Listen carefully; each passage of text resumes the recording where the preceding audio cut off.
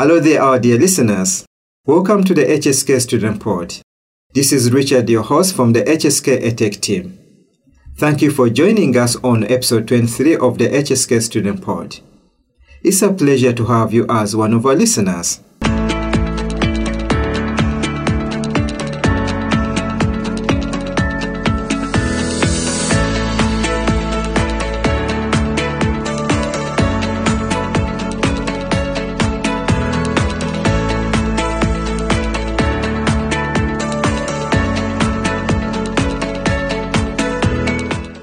I can guess you have all been very busy, be it our student or staff listeners. But let me hope you are fine and you are glad as I do we have almost come to the end of the winter cold weather. As usual, not to let you down, I have special guests for you who are going to share wonderful messages with us, and I hope you enjoy this episode.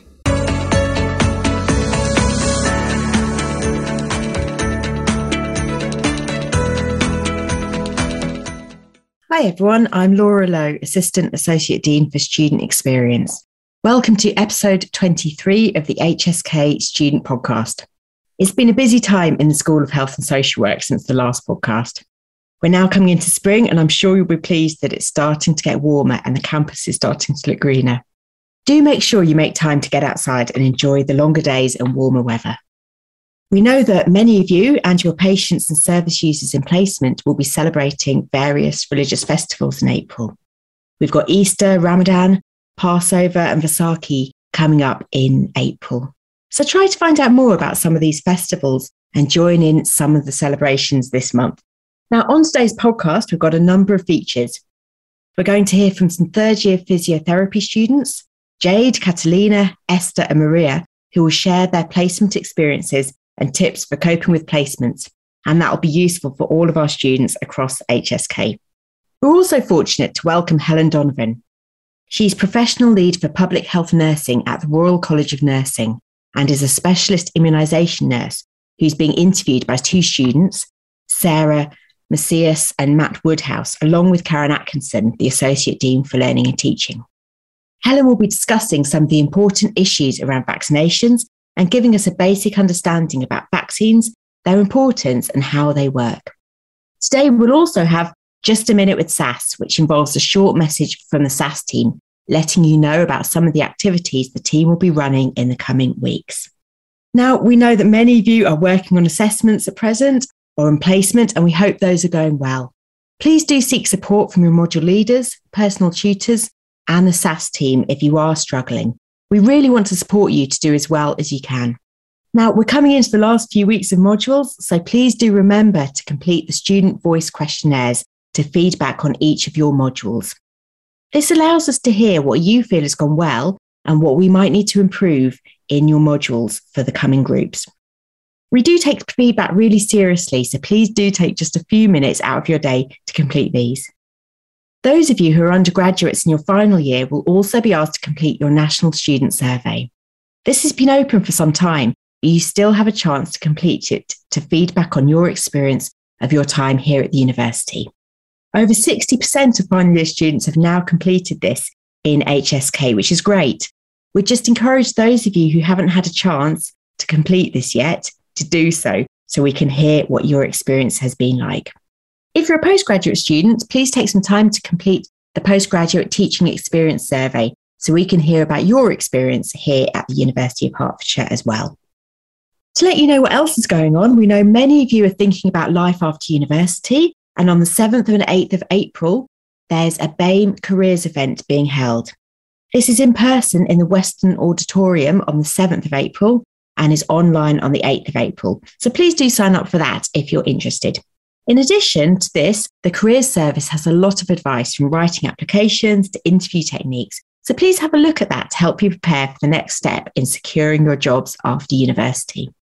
Finally, this month we have nominations for the Dean's Award for the School of Health and Social Work. This is your chance to nominate staff and students under various categories. Please look out for announcements about this in the next week or two. These nominations will open on the 7th of April and will remain open for a few weeks. So start to think about who you might like to nominate. Thank you for listening to our podcast, and I will hand you back to our host, Richard.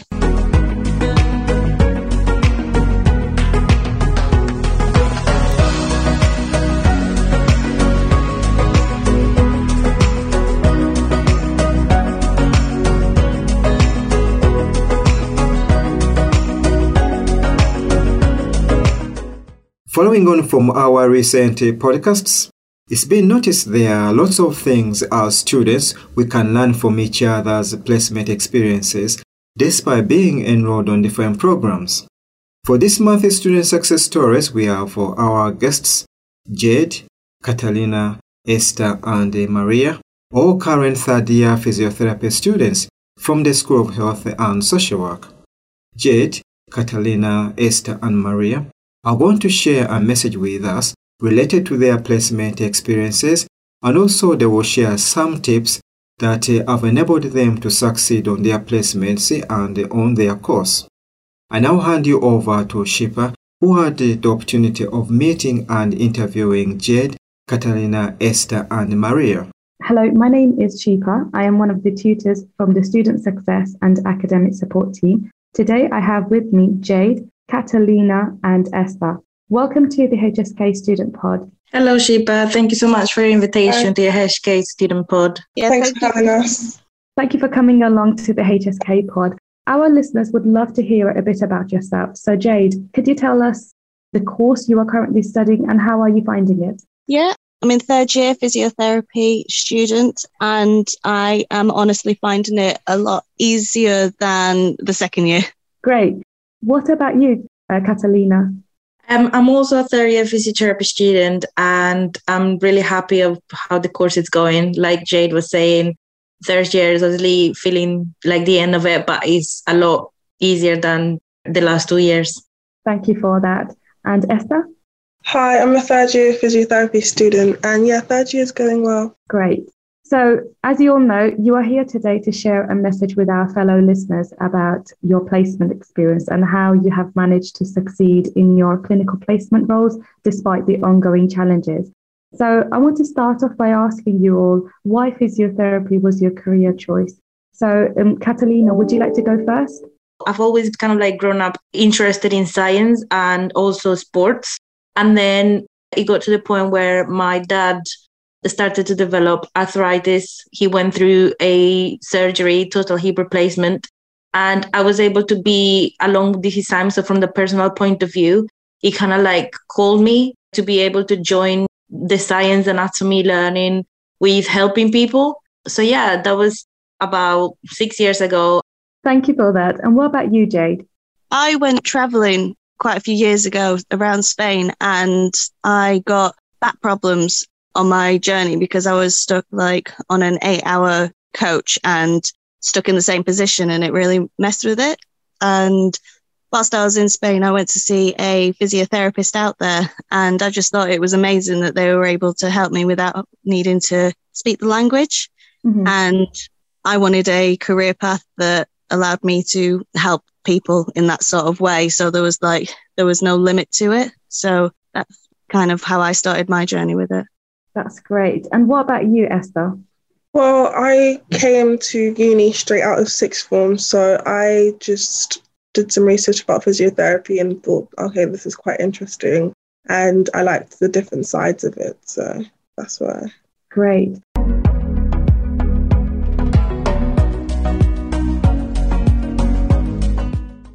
So as all of you are in your third year of your course, I'm sure you have been on several placements.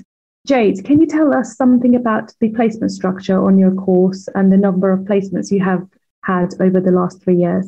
I think we had 2 placements in the first year. The first placement we had was like a 2-week introduction to placement, which was nice. So you didn't really get a grading on it. And then second year, I believe, was 2 placements. And then this year is 3. Great. So thank you for your response. How about you, Esther? I've had like different types of placements, from hospital settings to outpatient settings. I've had placements where it's more acute, for example, acute stroke or stroke rehab. I've had just a range of different placements that really help to kind of direct what type of physio I want to be or what area I may want to go into. I really like having that exposure. Great. Do you have a favourite placement so far? And if so, can you tell us a bit about that? I think my favourite placement would probably be my Paula Mary rehab placement and my most recent placement in acute admissions. So with the Paula Mary rehab, I liked that because it was quite flexible. It was community. The weather was also great as well. And being able to go to different sites and everything. So that was really fun. But I also enjoyed my recent placement in acute admissions. I felt like I got a range of everything in physio. So I got to see so many different types of patient presentations as well. And also got to do a lot of discharge planning as well, which is really key. What about you, Jade? I think my favourite placement was one that I did in second year. It was medical, so it was in a hospital setting. And I really enjoyed that because it was the first time that I was really able to take in the respiratory side and learn different medical conditions and really get the scene of what it's like to work in a hospital. And one that I also quite enjoyed, but was also limited, was the one that I recently did at a neurological centre that really works well with the CPC module, the complex patient care. So you get both sides of like the neuro and the respiratory, which I thought was really beneficial because you kind of get two birds with one stone. Great.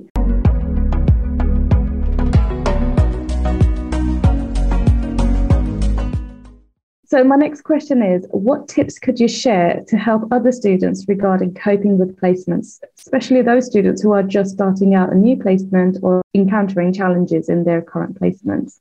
Catalina, would you like to answer this question? What I'll probably say to them is just kind of like, don't stress about it so much. Like, you need to be open-minded. You need to be able to go there with your mind ready to learn, because what you are taught in the lessons, you're taught the basics, but anything can come to you.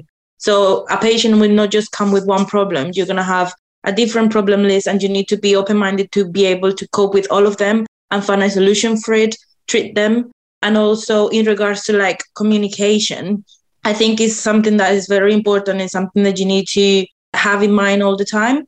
It's not only the communication with the patients, because sometimes there can be communication challenges with regards either if they are deaf or they are blind, anything like that, as well as the communication with your like team members. So either other physios or nurses, speech language therapists. So it's something that you need to have in mind to be able to make sure that you are seeing the patient as a whole.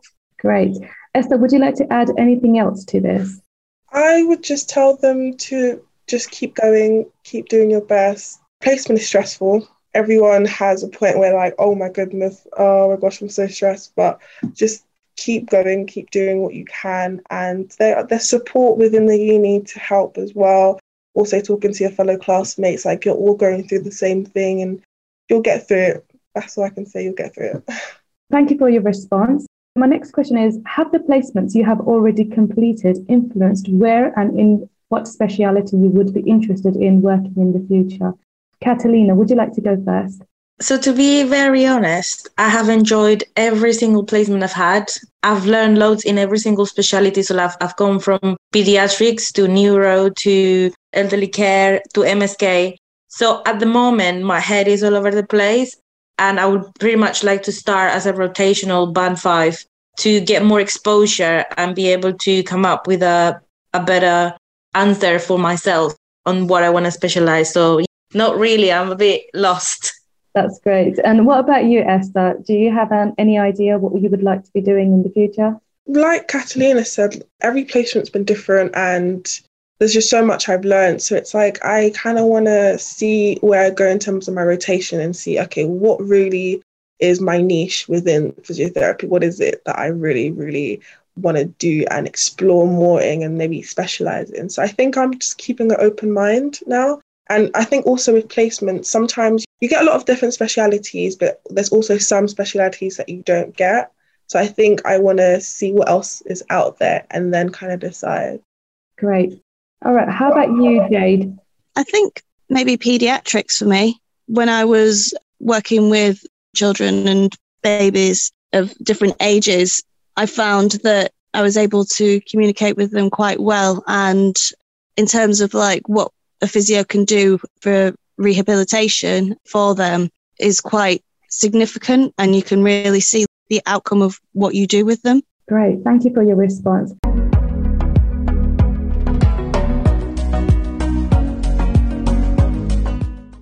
So there is something I must ask you all before we finish.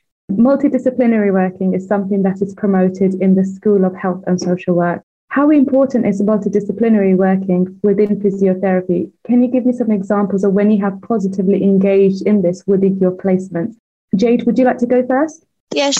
Say patients that have tracheostomies, it's really important to have the speech and language team involved with that, because you're working together to potentially try and wean this person off the trachea so they're able to breathe independently and swallow independently. And in terms of swallow, that's not our expertise in it. We have an idea of it, but it is the SALT team that does that. You learn so much from working with other people, and it just benefits the patient in which you're treating. You all work together to achieve a similar or same sort of goal. Thank you for that. I've got a question for you, Esther. Do you feel it's important for students on different programs to have multidisciplinary working skills, and why? 100%. I think it's a very key skill and element of being a healthcare practitioner to be able to work within a team. And one of our assignments, the IPE assignment, was based on MDT working and its importance of that. So I think, yes, it's 100% important. And essentially, you're working with so many different complex patients. You need multiple people's input. You need to discuss patient outcomes and all of those things. So it's important to be able to have that collaborative effect. Thank you very much for that, Esther. We are towards the end of the session. So Jade, Catalina and Esther, thank you for sharing a message with our fellow listeners about your placement experience. What final message do you have to the HSK Student Pod listeners, especially for the first year and second year students within the School of Health and Social Work? I would say revise a lot. You learn the basics during these 2 first years, so you need to make sure you learn these basics to then develop. At the same time, don't stress, have fun, and ask lots of questions, because you will definitely benefit from them. So don't be shy, like I was saying earlier, and be open-minded and ask lots of questions, because it's definitely going to help you. That applies either to lecturers or to your educators once you're on placement. Great. And what about you, Jade? I would say that try not to be on your own when it comes to studying. It's massively helpful to bounce off other people, because you're all in the same boat and makes the workload not seem so much. I thought that I really didn't need to work together with people in terms of revision and things. I thought I could do it on my own, but I found a massive improvement in my way of learning when I had other people there with me. Great. And what about you, Esther? Also similar to what Jade said, having a study buddy has made a massive difference in just how I study. And I think in first and second year, you kind of feel like, I can do it myself. No, it's good to work with other people. It's really good. You can test each other and, like she said, bounce off each other. Something I would also say is just believe in yourself and have the confidence that you will make a good physio or radiologist or whatever course you do. Just have faith in yourself, because I think sometimes when it gets really hard and you're stuck on a topic and you don't really know where to go from that, sometimes you feel like, oh my gosh, what am I doing? Am I even good at it? But I think it's just having that faith and belief in yourself that you can do it and get a good grade and just keep going. Great. So again, thank you very much for joining us today on the HSK Student Pod. Enjoy the rest of the day. Thank you so much. Thank you so much. Thank you for having us at the HSK Pod. Thank you. Bye. Bye. Bye.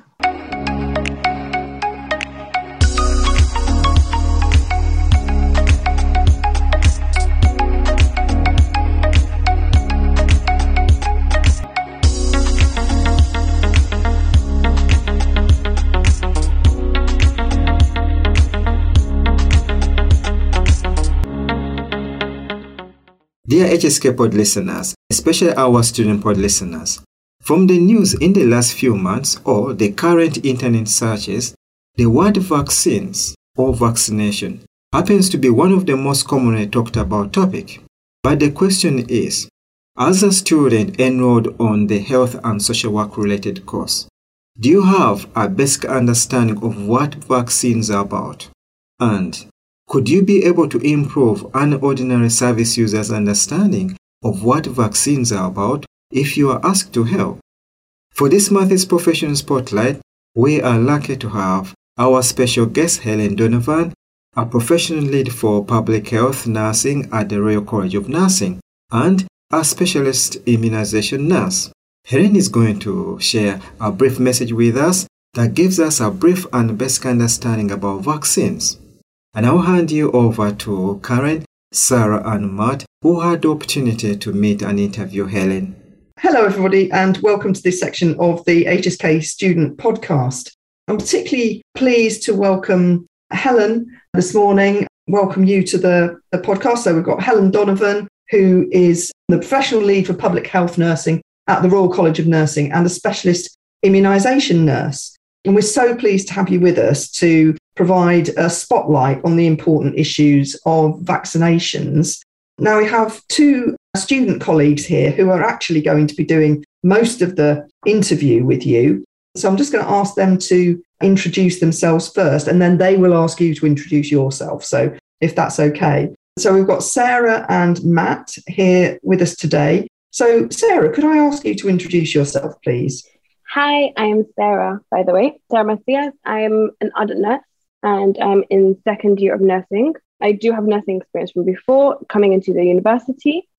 I'm double vaccinated, by the way, and I've done so because I'm high risk, because I've got asthma, but before that also because I had a family member that passed away with the first wave of the COVID, and due to that, I was adamant of actually just doing the vaccination because it's such a high risk of not doing it personally for myself, and I'd rather just have it in my system. At least my immune system will be stronger, so in case I have it again or any issues with it.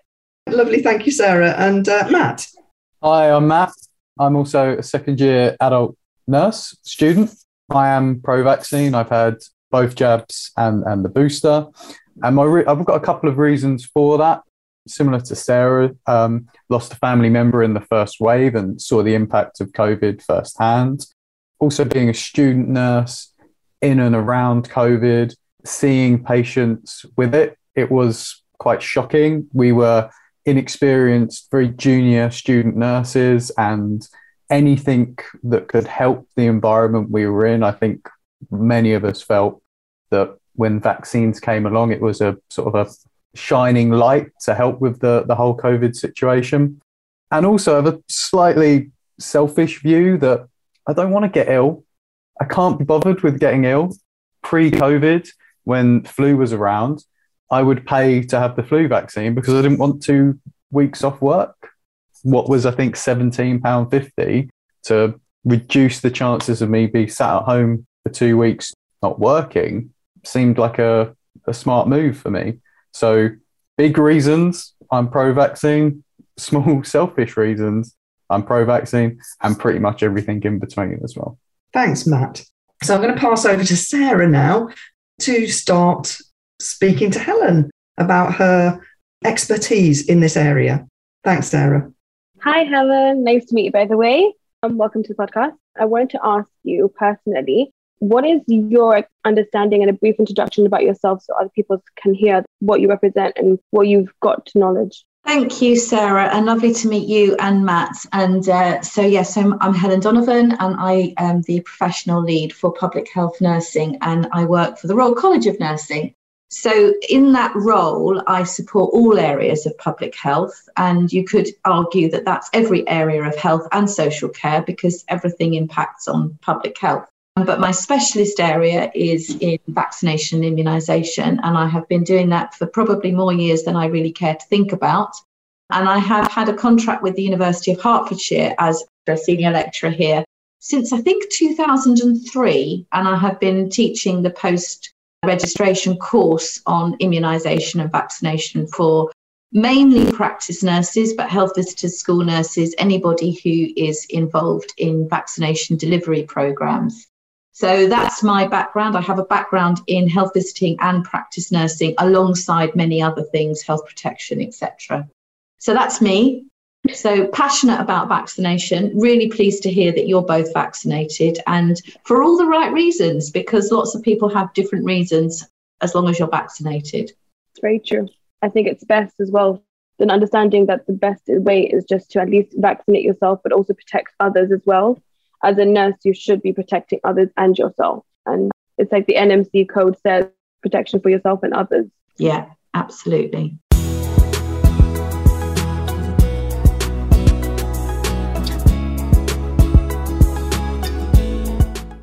So Helen, hello. Hi, Matt. Just sort of more generally, what are vaccines and why are they important? So that's a really big question, actually. So vaccines work by essentially making our bodies think that we've had the disease, so giving us some protection. And as a public health measure, vaccines have been described by the WHO as second only to clean water in terms of how they save lives and prevent illness. And the WHO have estimated that they have saved the lives of 2 to 3 million children every year, and argue that if we were a little bit better in making sure vaccines were accessible to everybody in the world, that we would save another 1.5 million lives. So they are also a key component of what the WHO have now called their 17 sustainability and development goals. And for anybody who's involved in healthcare, they are something that we should be striving to achieve. So they are recognised globally as being key things to help save lives. They come in many different forms, though.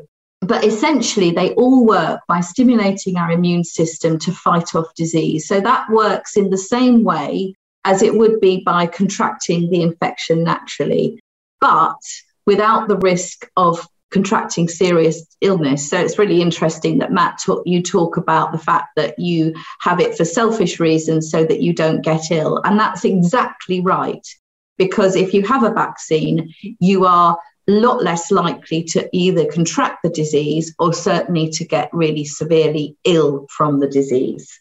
So we know that in most cases, if you are infected by an organism, you are unlikely to then become infected again if you contract that same organism again. And what vaccines do is they stimulate our immune system to produce what we call our antibodies, to help us fight infection in the future. It gives us sort of like a lesson, if you like, our immune system a lesson in combating those infections in the future. I wanted to ask you as well, like with vaccinations, like the flu vaccine, is it also like, in quotations, is it a dead vaccine? So it's not actually the vaccine. It just so it's to boost your immune system. So if you contract something that is the same components of it, that your immune system knows how to fight it off, right? You're right with flu vaccine. Most of the vaccines that we use regularly are what we call inactivated vaccines. So they don't contain any of the live part of the virus. We do use some vaccines, though, that have live virus in them, but that virus has been weakened to such an extent that it couldn't still cause you infection. So the live attenuated vaccine that we use for flu for children, for example, is a live vaccine. But the vaccine that anybody over the age of 18 gets is an inactivated vaccine. But we have other live vaccines, such as the MMR vaccine. That's a live vaccine. But again, the virus that's in the vaccine has been weakened to such an extent that it couldn't pass on infection. So you're not at risk of contracting the disease from those infections. But I think your message here is that if you have the vaccine, you're not going to then be infectious to somebody else. You can't then get the disease. I hope that answers the question. Yep. But can you also give me like a brief understanding, like the currently being used and any risk factors that you see with the vaccines that are happening with them? Okay, so you've got two questions there. So I think the first one is in terms of what vaccines we have in the UK. And I think generally we're considered to be have a very high level vaccine programme in the UK.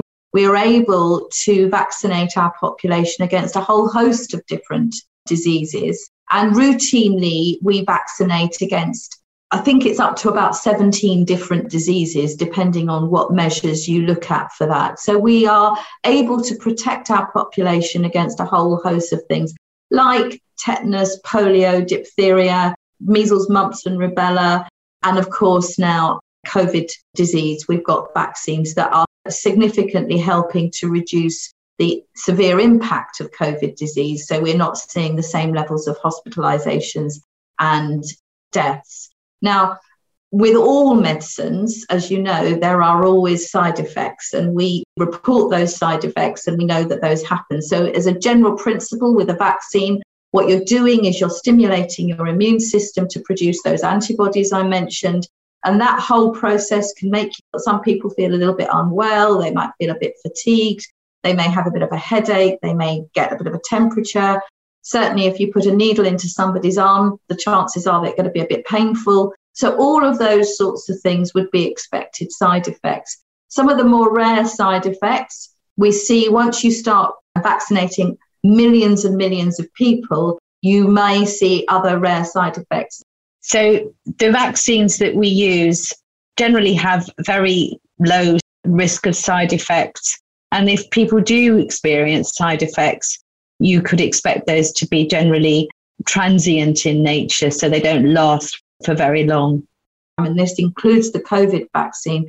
And every time they would be worse if you contracted the disease itself, because you're not going to give a vaccine for a disease that has worse side effects. So I think it is important that we recognize, like all medicines, that there are side effects, but that these are generally predictable.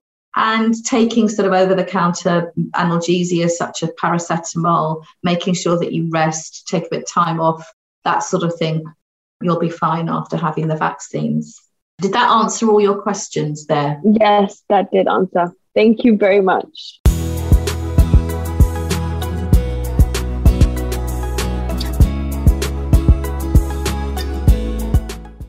So Helen, are vaccines more important for certain age groups, or do we need to think about vaccinating everybody? And that's not just about COVID, it's about all vaccines, I guess. So I think that's a really interesting question. And each vaccine program is essentially designed to treat and support the people that are most likely to be infected and affected by the disease. So for most of the vaccines that we have in our routine schedule, there isn't really an upper age limit. So if we think about MMR vaccine, it's important that every adult has had a record of having at least 2 doses of MMR vaccine in order to be fully protected. But because measles, mumps and rubella are essentially diseases that can occur at any age, what we do is we aim to get the vaccine into people as soon as is appropriate. Now, there are some vaccines that we wouldn't worry about giving to adults because we just don't see the disease in adults. So things like rotavirus, we have a vaccine that we give to very small babies. We don't give it over the age of 6 months. Similarly, for infections, Haemophilus influenza type B, we don't give that to people over the age of 10 years of age because we just don't see the infection in those people. But for most of the vaccines that we have, there really isn't an upper age limit. But that can be quite complicated for the nurses who are delivering the vaccine program. When do you give it? When do you catch up? How many doses? So there is some clear guidance on that, but it's a very interesting question. So I would say is each vaccine program is designed to combat the disease that it's tackling. Wonderful, thank you. Based on what we hear on the news, there is some people that don't want to take the vaccine because they're hesitant, because not only for COVID, but also because of what they hear in relations with the MMR, about what they've heard about it, the other knowledge about what they're hearing about everything. So they're becoming more hesitant. Do you have any comments or information that makes them less hesitant in a way? I think the whole thought about vaccine hesitancy, I don't like the term vaccine hesitancy because vaccine hesitancy implies that it's almost wrong to ask questions. Whereas in actual fact, you're both student nurses. I've been nursing for many, many years. It's part and parcel of what we do is to expect people to ask questions when we suggest they need a treatment or a care package or whatever. And I would also suggest that the whole concept of vaccine hesitancy isn't new. Going right back to Edward Jenner and smallpox vaccine, there were concerns about the vaccine as it was. Has it increased? I'm not sure. I think what has increased is the way that misinformation and news has spread, and that the impact of social media, particularly on people's understanding. I think that's certainly true. And I think it's also that, we've got more information than we've ever had before on things. And actually unpicking some of that can be really challenging. So I think this is a sort of message for all of us as nurses and healthcare professionals, is how do we better support and teach the public to be a little bit more curious about what they're reading. There's a lovely blog that I use. You might be able to sort of put a link to it. It's called the Smell Test. You use the acronym SMELL. So the S is, where does something come from? If you're looking something online, be curious about that. The M is for what's motivating the person to write what they're writing. Are they being paid for it, or are they trying to sell another sort of lifestyle or something? The E is the evidence. So if you're reading something, is it evidence-based? And I also add to that, is it dated? Because the other problem with the internet is that nothing disappears, it's there forever. So what's the most up-to-date? The first L is, does it logically make sense? So if you see a headline and then you read the article, and very often it doesn't really make sense to what they're saying in the headline. And the last L is what's left out. And very often, if you're trying to sell a particular point of view, you will cherry pick the evidence. You wouldn't get a good mark at university, for example, if you were to put that through. So that's a very simple way of doing it. And I think as healthcare professionals, we need to be better at it. And from a vaccine point of view, it's the crux of it, and having those conversations. I feel like as well as a student nurse, second year, we've been understanding, both me and Matt, we've been in classes of understanding how to get evidence, how to understand it, and how to question what we're actually reading and seeing. Because as a nurse, we have to give the understanding to our patients that we're caring for. How do we know what we're saying is true? How do we know that we are right? Because we have to give them the right method.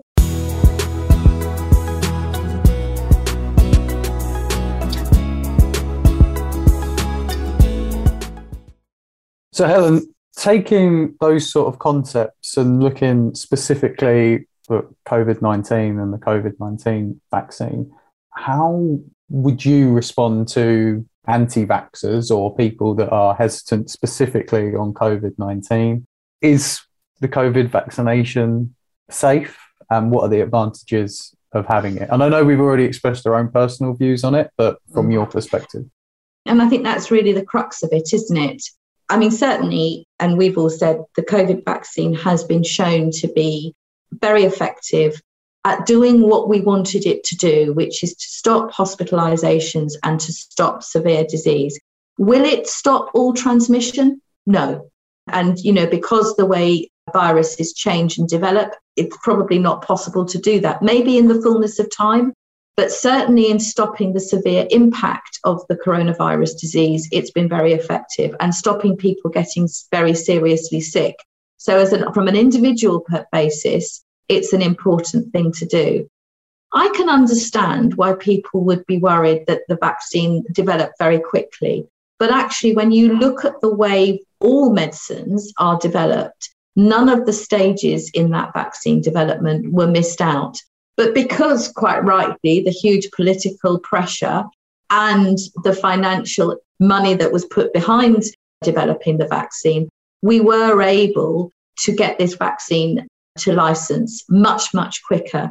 The other thing, of course, is when you're testing any medicine, you need to make sure you've got volunteers to come into the trials. There were no problems getting people into the trials. So I think we can really assure people that none of the stages in the vaccine development were missed out, and that the vaccines are safe. Do they have some side effects? As we've already discussed, yes, they do, but those are transient, and the more severe side effects are predominantly transient, but they are also very rare. So by and large, I think that's the message that we should be saying to people. Will the vaccines stop every infection? They obviously don't. But do they stop people becoming very sick? Yes, and the evidence is absolutely clear from a public health. So I think it's really important that we get that message. Is it likely that we're going to have additional boosters? Yes. And as with other vaccines that we use in part of the schedule, boosters are often needed to boost that impact and to make sure that we've got enough antibodies. So, there's a lot of further stuff that will come through. But that's another thing I often say to people in response to this is vaccine programs always evolve and develop based on what we know about the disease, but also what we know about the vaccines. So that in itself, I find reassuring. I know some people say, well, it always changes. And the fact that it changes, it's us being able to respond to the evidence. So does that answer your question, Matt? It does. Thank you. And it kind of leads into another point, sort of unusual situation at the moment where if you want to work in health and social care, you have to be vaccinated. As of today, it's still not 100% from the government whether if you're going to work in the NHS, you need to be vaccinated. That initial have your first dose deadline has passed and we're not really 100% sure what's going to happen next. What do you think may or may not happen? I know it's a difficult question because we're not sure, but one thing I suppose we've all learned, whether you're pro-vaccine or not, that over the last 2 years, things can change quite quickly. So I think that is a very hot topic of conversation. The government announced on the 15th of March this year that they would revoke their plans to have vaccination as a condition of deployment for staff in England in NHS and social care. So that means that there isn't a mandation or a requirement. But we do know that a lot of organisations, a lot of health and social care organisations do have vaccination as part of their contracts of employment. Now, that's not new, actually, for healthcare staff. Certainly throughout my career, I have had my hepatitis B status checked. I've had my BCG status. The last few jobs I've gone for, I've had my MMR status checked. So I think the fact that there are vaccines recommended as part of employment because you're in that risk situation is not new. And I think Sarah mentioned the code. So for us as clinicians, as registered nurses, we have to abide by the code. And the code is very clear that we need to take all reasonable steps to protect our patients, but also the wider community.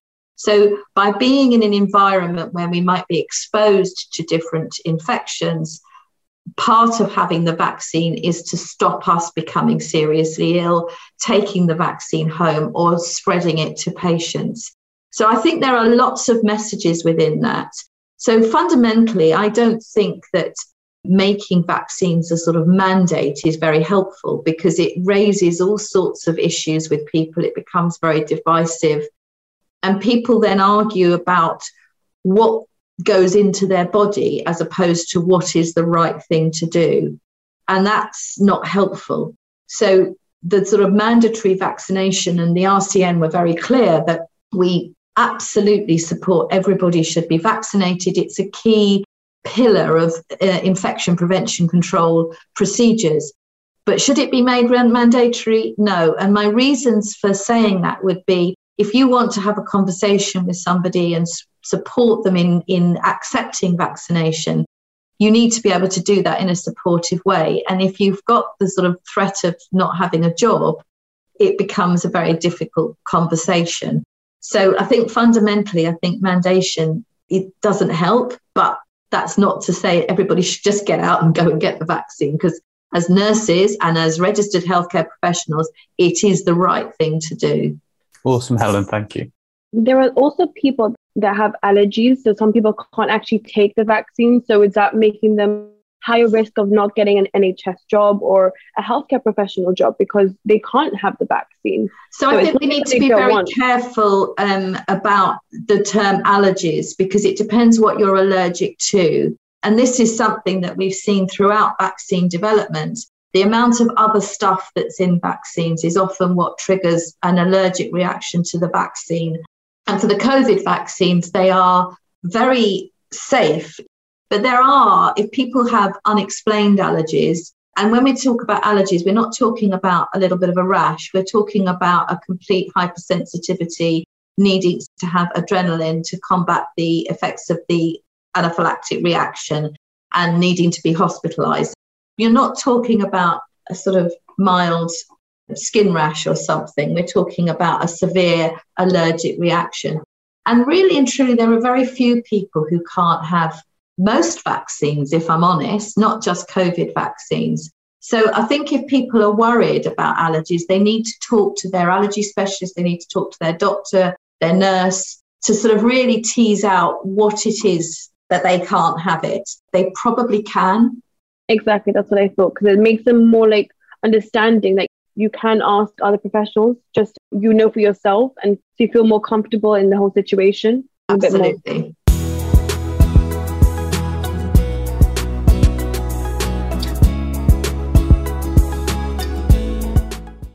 You can give a final message.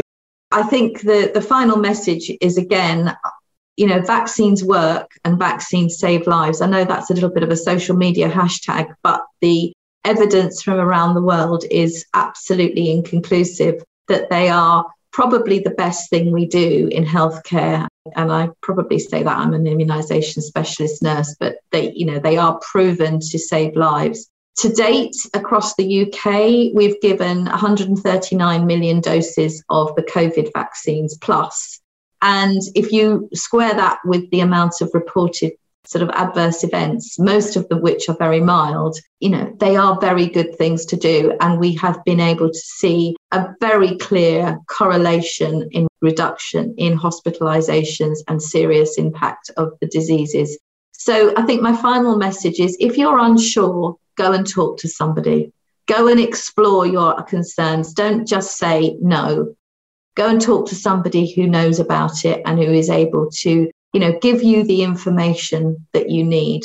And if you see stuff on social media, be curious about it. Use that smell test. Thank you very much, by the way. Thank you, Helen.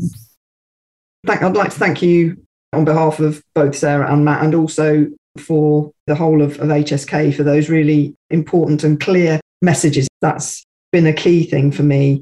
And I think it's been really interesting to hear Sarah and Matt's take on this and their own experiences, particularly Helen, I think, very clear. And obviously we have a big nursing contingent in the school, but we also have lots of allied health professionals and social workers, midwives and so on. And, I think the messages are equally important for all of the students who are working in our health and social care setting. So, just like to reiterate the thanks. And it's been really, really interesting. Thank you very much. Thank you. Well, thank you for inviting me, and thanks for setting it up. Yeah, great to talk to you. Thank you. Thank you.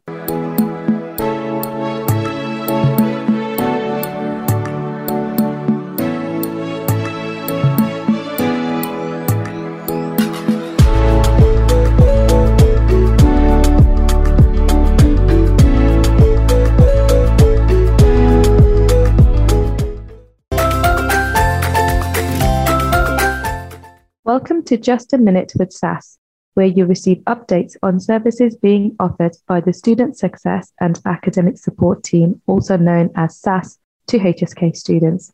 This is Shipa Begum, one of the tutors from the HSK SAS team, and here is a glimpse of what we have for you in April. We are offering early morning appointments every Friday at 7 a.m. online. So if you require academic skills support but cannot attend the drop-ins or an appointment during the daytime, then book an early morning appointment by visiting the Academic Skills Advice site. Here is also a reminder that we are still running evening drop-ins every Wednesdays from 7 p.m. to 8 p.m. via Zoom. You do not need to book to attend the drop-in. To access the Zoom link, please check the Academic Skills Advice site. Remember to make use of the SAS team. We are here to help you with your academic skills and assist you in getting the most out of your study. So do check out the HSK Academic Skills Advice site. If you would like to contact us, please send an email to hsk.skills@hearts.ac.uk. Thank you for listening.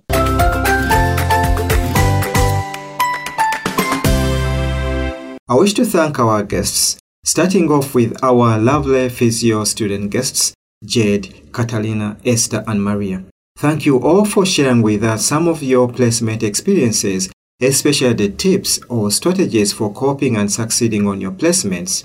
It's nice hearing the wide range of placement experiences you have all had on your course, but it's also very good to hear the wide range of strategies you have all shared as third-year students.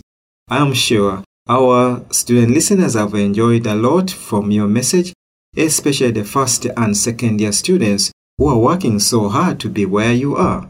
Thank you, Jade, Catalina, Esther, and Maria, for your beautiful and empowering message and all your shared study tips. We are wishing you all the best in the remaining part of your course, and I'm sure you'll be very good HSK student ambassadors. This is a call to all other students out there. Please do get in touch if you have got a message to share with us. Also need to thank Helen for giving us a beautiful and very informative message that has provided a spotlight on some of the important issues about vaccinations.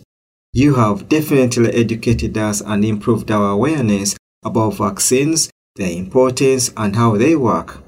Your message will be very helpful to our HSK students who are very likely to meet service users that may have some questions related to some of the points you have raised in your message. Indeed, we are going to start using your wonderful idea of the smell test whenever we come across tricky information on the internet. Thank you, Helen. You have been a great guest. Not to forget, I also wish to thank our special interviewers, Shipa, who had the opportunity to meet our lovely physio students. Thanks to Karen, Sarah, and Matt, who had the opportunity to meet and interview Helen. Thank you all for giving us the beautiful and informative interviews. We always appreciate the time taken by our HSK Student Pod interviewers. Also wish to thank Laura, our Assistant Associate Dean for Learning, Teaching and Student Experience. Thank you, Laura, for sharing with us the important news, plus keeping us up to date on what's going on in the school. Thank you, Laura. Thank you all to our guests. It's always a pleasure to have you on the HSK Student Pod. Also need to thank all other anonymous staff members who have made this episode to be a success. Thank you all for your support and creative ideas.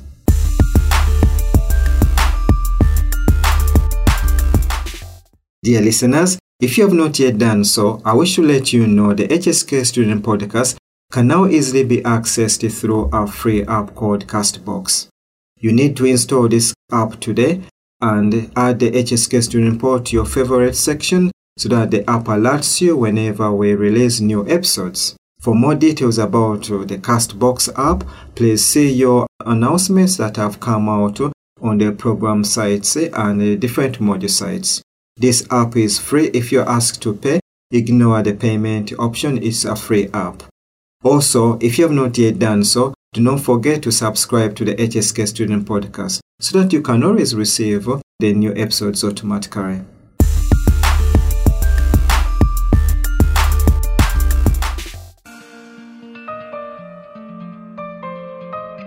As we come to the end of this podcast, I wish you good luck in your current assignments and projects.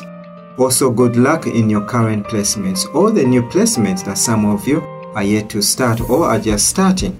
For our academic staff, good luck with the teaching, marking, and all you are doing for our HSK students. Dear HSK Student Pod listeners, look after yourselves and your loved ones. Be safe, keep warm, and hope everything you do in April goes well for you. Thank you for joining us and for being part of this episode. Bye-bye from Richard, your host, and join us in our next HSK Student Pod, which will have something fresh and new to listen to.